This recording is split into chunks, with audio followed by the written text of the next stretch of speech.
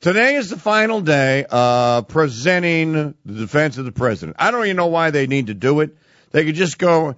Mr. Cipollone could go with a cordless mic. He'd go walk up. All right, judges, we presented all this evidence. Let's check this out. Judge should be like, innocent. We don't have anything else to say. We've proven that our client, the President of the United States, did not commit an impeachable offense. You've heard from the leader of the world's foremost authorities on these matters on the Constitution. We've proven that information that's still being ballyhooed and demanded was never validly requested, etc. So we proved all these things. President, you must vote to him. If the charge doesn't, if Shifty Schiff doesn't fit, you must acquit. And then just mic drop and walk off. Here's what's going to happen. So the final argument will be today. And if I added up correctly, the House managers for the president have taken up 9 hours thus far. 9. That's the total time. They will conclude today. I bet they'll probably take around 5 or 6. And the Senate will adjourn sometime late this afternoon. Mr. Cipollone will make, or Mr. Sekulow will probably make the closing argument. I'd let Cipollone make the closing argument because I think he's a better talker than Sekulow is. Even though Sekulow is a brilliant and accomplished lawyer, I'd let Cipollone make the closing argument and then do a mic drop and walk off. Then for 16 hours on Thursday, for 8 hours tomorrow and 8 hours on Thursday, there will be written questions that will be submitted to the House managers and to the Trump defense team. Now, this is going to be a circus. This is going to be a farce because you know that Schumer is gathering the questions right now, and most of the questions are just going to be so that Shifty Schiff can continue the lie fest, can continue the slander, libel, and lie fest. There'll be questions that are going to be sent to the House managers to basically regurgitate the crap that they've already thrown at the wall. That's how that's going to go down. Very few questions are going to go to the Trump team, and if they do, they'll probably be very logical and will be, can you answer this charge here? Can you answer, can you just give us a little more information on this? They'll be informational. The Democrat questions are going to be hysterical and all opinion-based. The questions that are going to be aimed at the defense team are going to be very pointed. They'll either be very dismissive and condescending, or they'll be points of fact, to reiterate a point of fact. Then on Friday, Mitch McConnell will ask the Senate to get into session. Chief Justice will bang the gavel, and then Leader McConnell is going to move that a vote be, they'll probably hear a resolution from Chuckle Schumer that witnesses be heard. And that the first vote is going to be for witnesses. I think it's going to go down in flames. I think it'll be 48-52. Even if it's 50-50, they'll call Pence, and Pence will come in and break the tie. I don't believe that the witnesses, that this is going to happen. There's just simply no need for it. It's stupid and ridiculous. It's not necessary. It won't change the argument. Nothing new will be learned. There's nothing to see here to begin with. So I think that that's going to go down.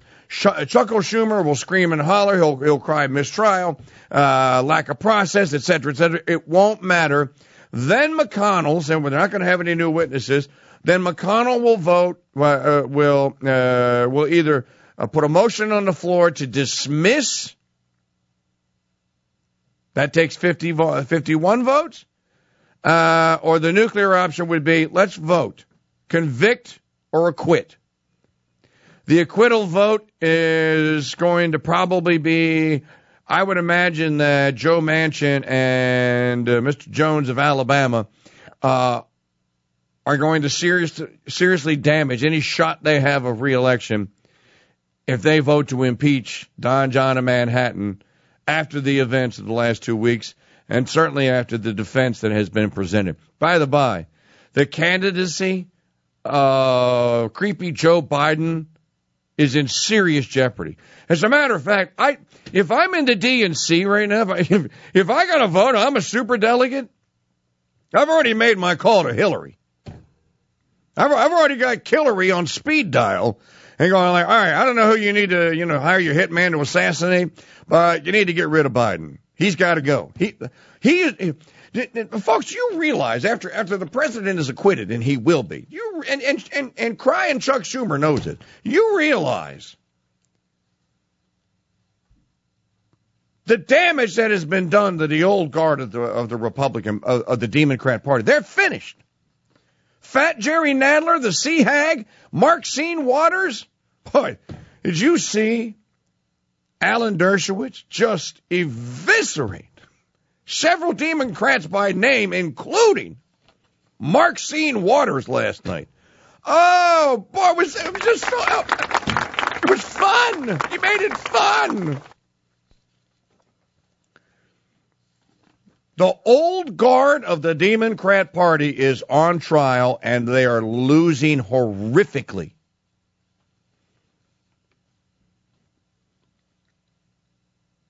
This is the criminal class. This is the cheat class.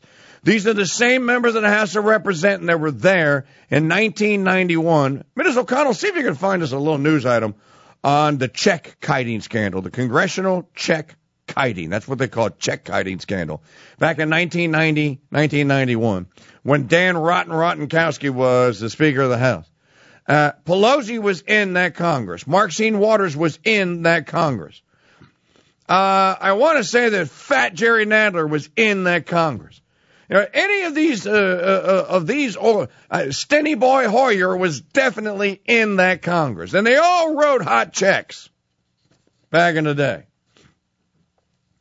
That old guard of the criminal Democrat, they just went along with abortion and homosexuality and all that stuff because it was the radical thing to do. And it was the defense of what Professor Allen, closing of the Alan Bloom, the closing of the American Mind, says these are issues that Democrats adopted wholesale. They didn't ask anyone for permission, and that's how they got them, because they were issues. They weren't people. There were people in them, but they just adopted the issue. We're going to be against racism. We're going to be for homosexuality. We're going to be for one of the new ones. We're going to be for tranny mammy pimps. Look, if there's something normal, something good, true, and beautiful, we're against it, basically. And all the people that are against it, we're with them. And that's how they became the party. Not that the Republicans are much better, but you are seeing that there is a contrast here. Well, there you go. Congress reels from check kiting scandal. This is from, my only point in bringing this up, this is from March of 1992. House Ethics Subcommittee urges disclosing names of worst abusers. They finally got the names. Well, the Wall Street, yeah, they made them public. And the amount of checks that they kited. And if you don't remember, I'll just explain this to you quickly. The Democrats controlled the House of Representatives from 1954 until 1944. For 40 years, they had a majority. 40 years, uninterrupted.